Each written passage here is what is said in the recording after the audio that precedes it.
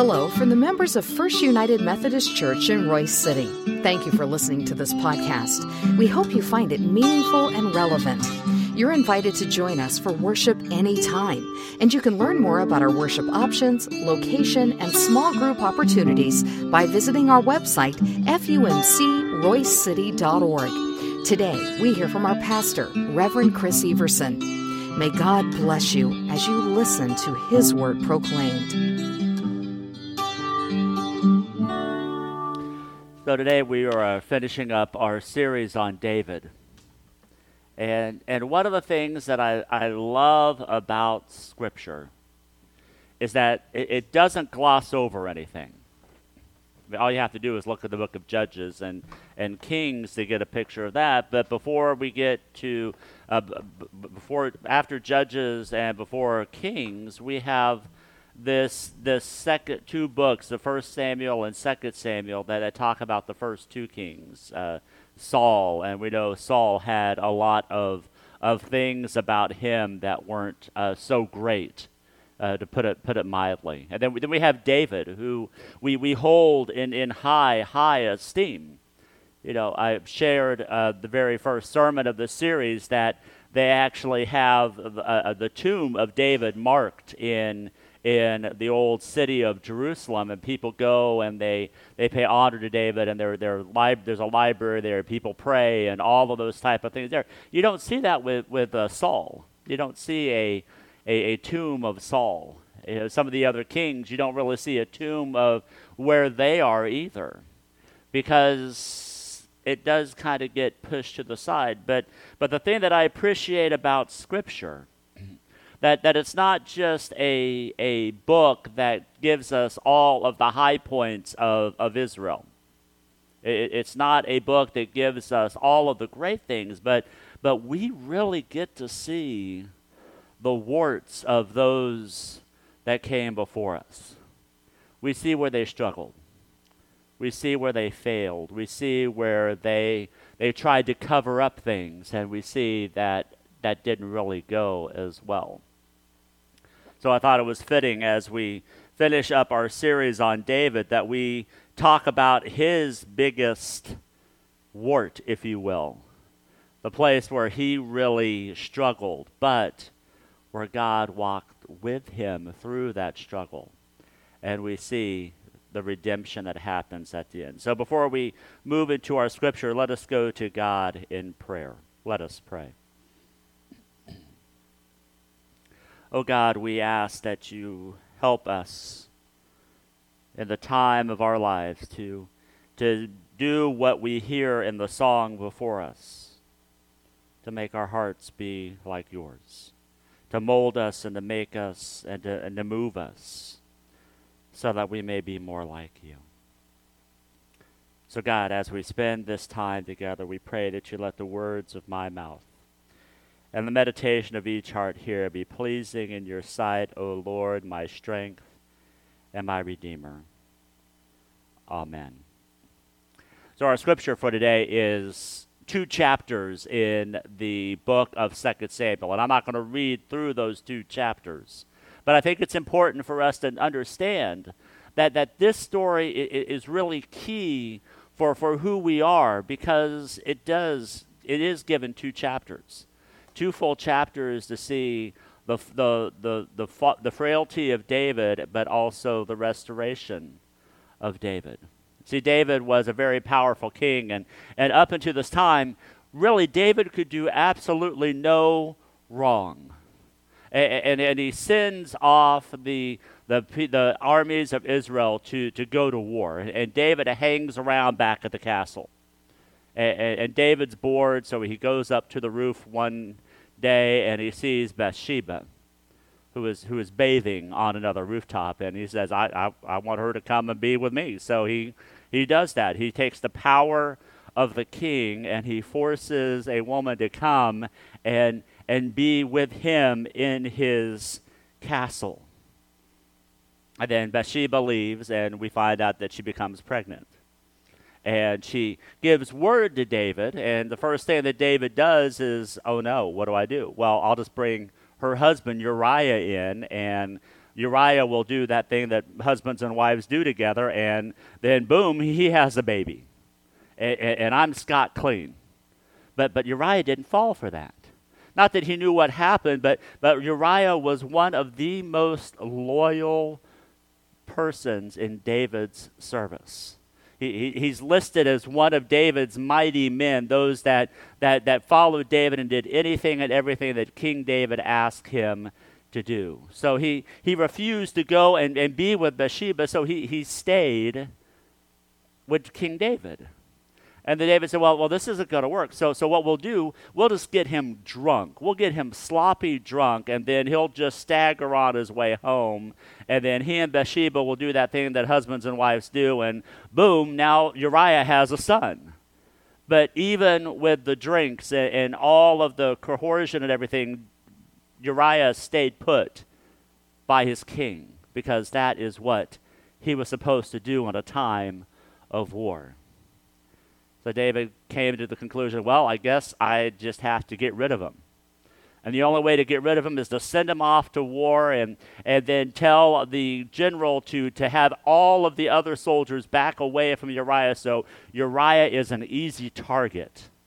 And then Uriah will be killed in this battle, and then, well, I just will be the good, great king that I am, and I'll just take Bathsheba in just to be kind and to be honor the memory of Uriah.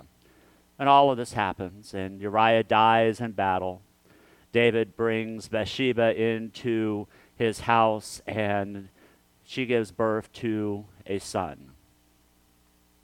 You think that would end there, and you kind of have this slimy feeling about who David is. But then along comes a prophet by the name of Nathan. And Nathan understands and is told by God what has happened, and he goes and he confronts David, but he doesn't confront him face on saying, this is what you did. He tells him a story about a poor man who had one sheep that he absolutely loved. And he treated that sheep so preciously, so carefully. But there was a rich man who saw that this poor man had one sheep, even though he had all of these other sheep around him and he had enough. He said, I want that one. So he steals the sheep and brings it in, leaving that man with nothing. David, having the heart that he has and being the ruler that he is, he sees this and says, well, you need to bring that guy in here, and we are going to punish him to the fullest for stealing what was not his. And Nathan looked at David and said, King, that's you. What you did to Bathsheba and what you did to Uriah, you did exactly what that story was all about.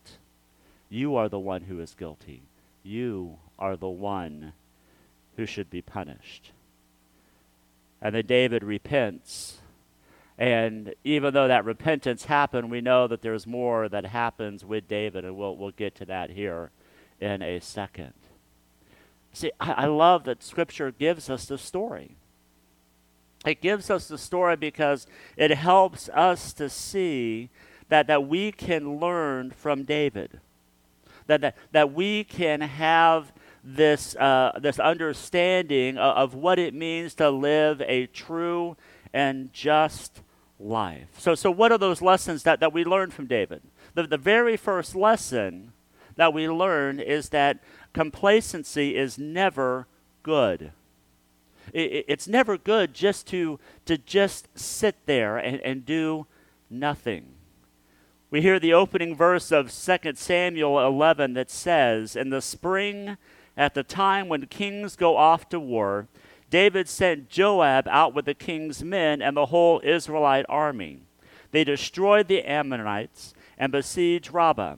But David remained in Jerusalem. David wasn't a leader that just sat there. But for some reason, he thought it was okay for him to send off the troops of Israel to go to war. And he said, I'll just hang back this time. I'll just sit here in my castle, and I'll wait for the reports and for everything that is happening there. But when that happens, when that complacency arrives, when you feel like that you are just bored out of your mind, then that's when things happen. And my friends, that's when things happen in the church as well. When we aren't where we're supposed to be, when we fail to be accountable to others, then we can start letting other things slip into our hearts and into our minds. We'll talk about more of this during our stewardship campaign, but I think we have come to a point in the church where we have allowed complacency to overtake what it is that we are supposed to be doing as the body of Christ.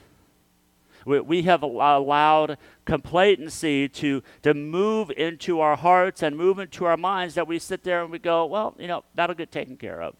Somebody else will take care of that. Somebody else will do that work. It even falls in line when we come to the teachings of the church. When we fail to stand for what Scripture says, or when we fail to hold the truth to those things that we profess within the words of the Apostles' Creed, when we fail to talk about what it is that we believe and what it is that we are for, then we allow complacency to step in and to rule who we are. So whenever that happens, it's easy to allow our minds to wander and allow our minds to stray on things that are not of God, that are not of the things that we are called to do, but what the world calls us to do. See, if David would have done what kings were supposed to do, he would have been out there in battle. He would have been out there sharing with the work that the people of the army were doing, and he would have been in the midst of the struggle. And I think sometimes we have to realize that we are called to be in the midst of the struggle. We are called in the midst to help people to see and understand who God is, and to be a part of inviting others to be a part of the good news of God. I think the second lesson that we learn when we talk about David is that you can't cover up sin. David tried this in so many different ways. It was pretty clever if you think about it. David knew that if Uriah were to come home and to be with his wife, like a husband who had been off to war would be with his wife, then everything would be set. Everything would be fine. But every single step that David tried to do in order to cover up his sin was foiled. I have my Uncle Ray and Aunt Mary, they had this house in Hutchinson. And one of the things about this house, my uncle actually built this house because he was an architect. And one of the things, just because of the land that it was on, had a very, very steep staircase from the first floor down into the basement. And my aunt and uncle had their kids a lot earlier than my brother and I. So they already had their kids out of the house, and they started to do what you may do. You start putting things where you know that they're going to be okay because there's no kids coming around to knock things over and stuff. I'm seeing some smiles. You know what I'm talking about with that. Well, so they started to do that, and then me and my brother, I'm probably about 5 years old about this time, we start coming into my aunt and uncle's house, and we're just rambunctious little boys, and we're running around at everything, and we would rush down as fast as we can down the stairs. But one day I slipped as I was going down the stairs, and I remember my aunt had this beautiful statue of a cat that was on the side of the stairs that there was nothing blocking it from the other side. Well, I hit that cat, and the cat went tumbling down, and it broke all over the place. And I was scared out of my wits. So what did I do with this cat? I was smart. They had a little rug down on the floor of the basement, so I just took the pieces of the cat and I just stuck them underneath the rug. Nobody's going to know. Nobody's going to see that the cat's missing or they're not going to check to see what the lumps were underneath the rug. I thought I was going to get away with this. But you can guess what happened. I didn't get away with it. My aunt and uncle, after we left, they realized what had happened. They called mom and dad, and they told them that for some reason the cat that was on the stairwell got broken. And then that came the lecture, where David and I were sat down and they grilled us about what happened. And I tried so hard. I don't know what happened. It surprised me, but then I realized that I had to give up and understand that I was busted, that I was caught. Now that's a fun example of how you can let a little piece of sin, covering up something that you have done, to get away with that, how it will always come back to bite you. If you're like me, there are other sins in our life that we try to hide. We try to cover up. But see, Nathan, who was the prophet at the time, he was sent to David to remind him that he needed to have a strong sense of justice and that David knew right from wrong. And it was best for David to come and admit to what he had done, so that restitution could be made, as much restitution that could be made in a situation like that. Thinking about what David did as we share the 10 Commandments with our confirmation class, and our JAM kids are learning about the 10 Commandments, David broke 5 of the 10 Commandments within just this one simple act of sin. He broke the first commandment by putting the desire to have Bathsheba before God. He broke the 6th commandment by murdering Uriah. He broke the 7th commandment by committing adultery.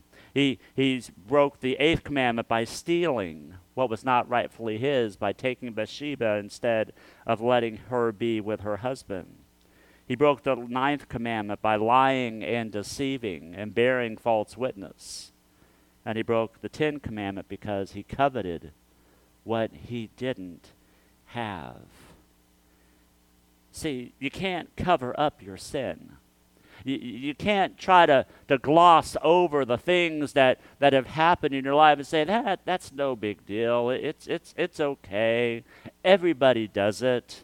It's a part of life, and we're all just human, so things happen. No. Nathan reminds David that you can't just brush over your sin. You have to admit to it. You have to own up to it. Not because of the punishment or anything that goes with it, like the punishment that I got whenever I broke the cat at my uncle's house, but it is because repentance is necessary in order to have a full and God-filled life.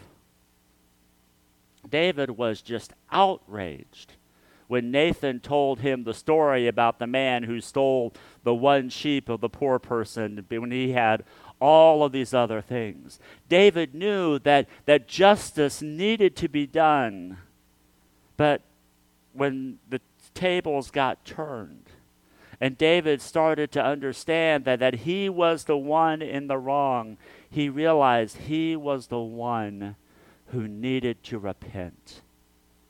He was the one that needed to ask for forgiveness. And here's the good news, my friends, that God gives grace to those who repent. God is full of grace and mercy and love, and even though David did this absolutely horrible thing, God reached out and gave grace to him. 2 Samuel chapter 12, verse 13 says, "The Lord also has put away your sin. You shall not die." See, God gave mercy to David, not because of who David was or what David was able to accomplish as the king of Israel, but because David took time to stop and repent of his sin. God said, "Your sin is put away. Your sin is no longer a part of who you are, and you shall live in the presence and love of God. But see, here's the kicker that I think all of us don't like. That even though we are forgiven, sometimes we still have to live in the consequences of our sin. Even though we may have been forgiven, the things that we may have done may have a strong consequence that we will still have to live in and through. We have to know that the choices that we make will have repercussions.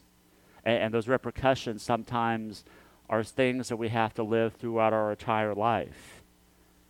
2 Samuel 12:11 says that the sword shall never depart from your house. That was a promise or a consequence that David was told because of what had happened between him and Bathsheba.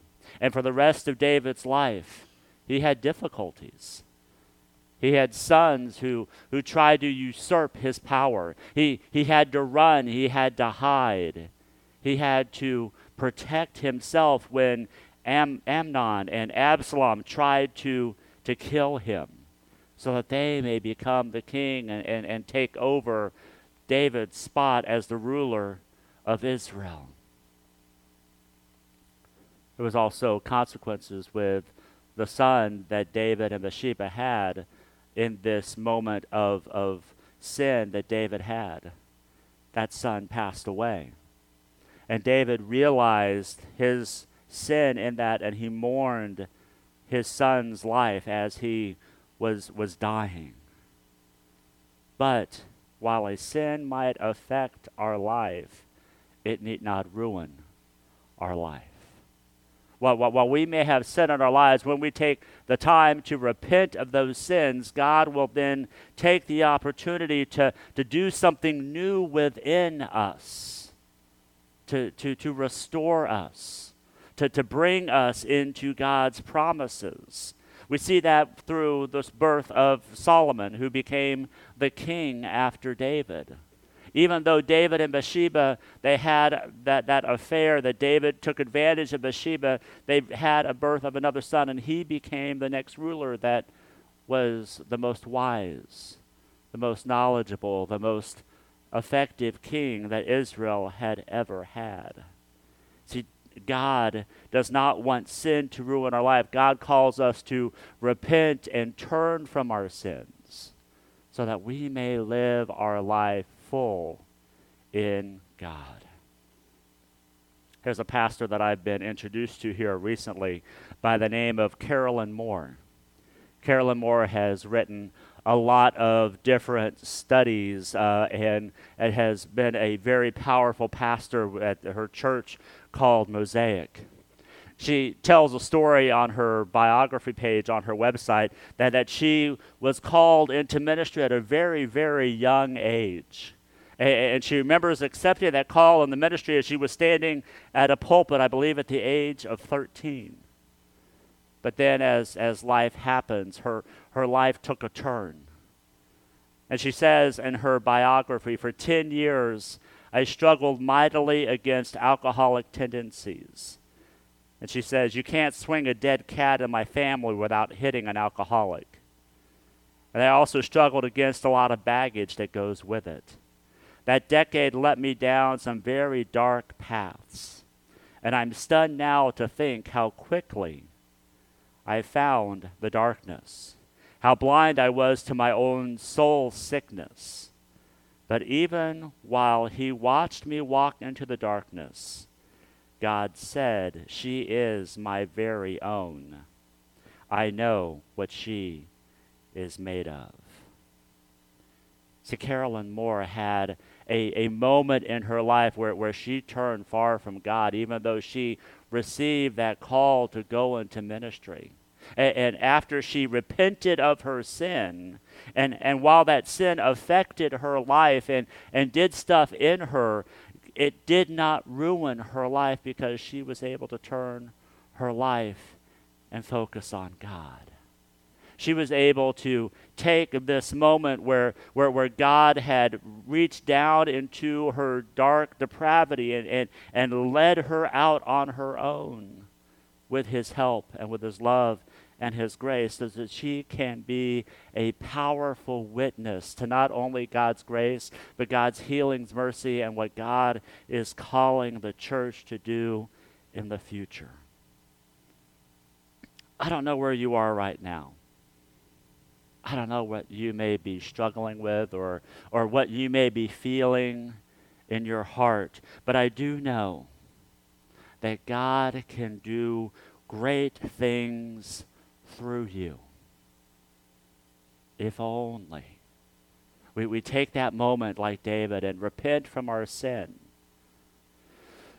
If only we take that time like what David did and turn our eyes on Jesus and allow Jesus to move in us so that we may be free from bondage and the power of sin.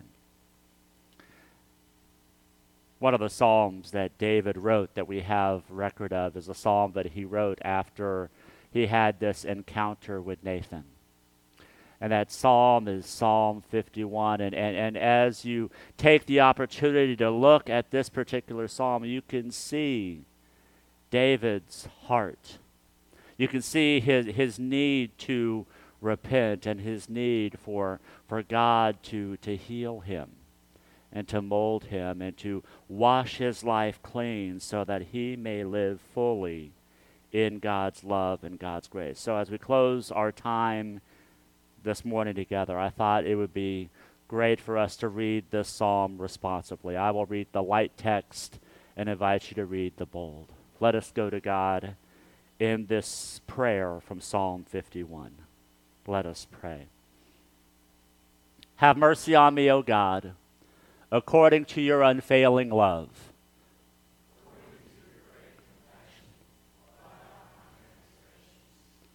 Wash away all my iniquity and cleanse me from my sin.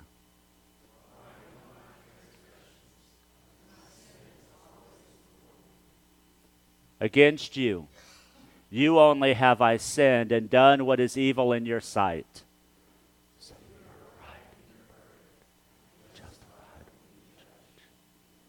Surely I was sinful at birth, sinful from the time my mother conceived me.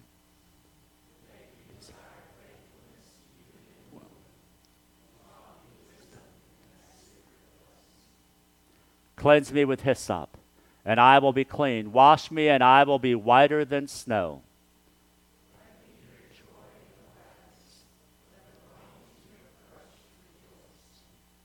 Hide your face from my sin. Create in me a pure heart, O God, and renew a steadfast spirit within me.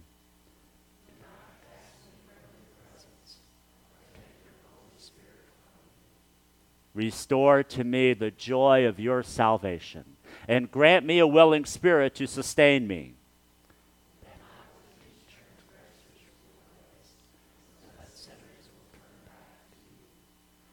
Deliver me from the guilt of bloodshed, God. You who are God, my Savior, and my tongue will sing of your righteousness. Open my lips, Lord, and my mouth will declare your praise. You did not delight in sacrifice, or I would bring it. You did not take pleasure in burnt offerings. A sacrifice of God is a broken spirit, a broken and contrite heart. You, God, will not despise. May it please you to prosper Zion, to build up the walls of Jerusalem. Then you will delight in the sacrifice of the righteous. And burnt offerings offered whole, that bulls will be offered on your altar. Let us pray. Dear God, sometimes we feel in our lives it's easy to conceal the sin that we have in our lives. But you call us to repentance. And we have a beautiful story of repentance here with David. While he tried to get away from his sin and while he tried to cover up, you had people around him to help him to see the errors of his ways. God, I ask that you open our hearts and minds so that we may see the errors of our ways and to live out the prayer that we just prayed, to create in us clean hearts and renew in us a right spirit,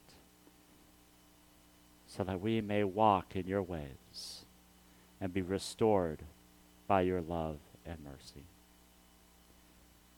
So God, guide us and lead us so that we may be faithful disciples of yours. And we pray this in Jesus' name. Amen.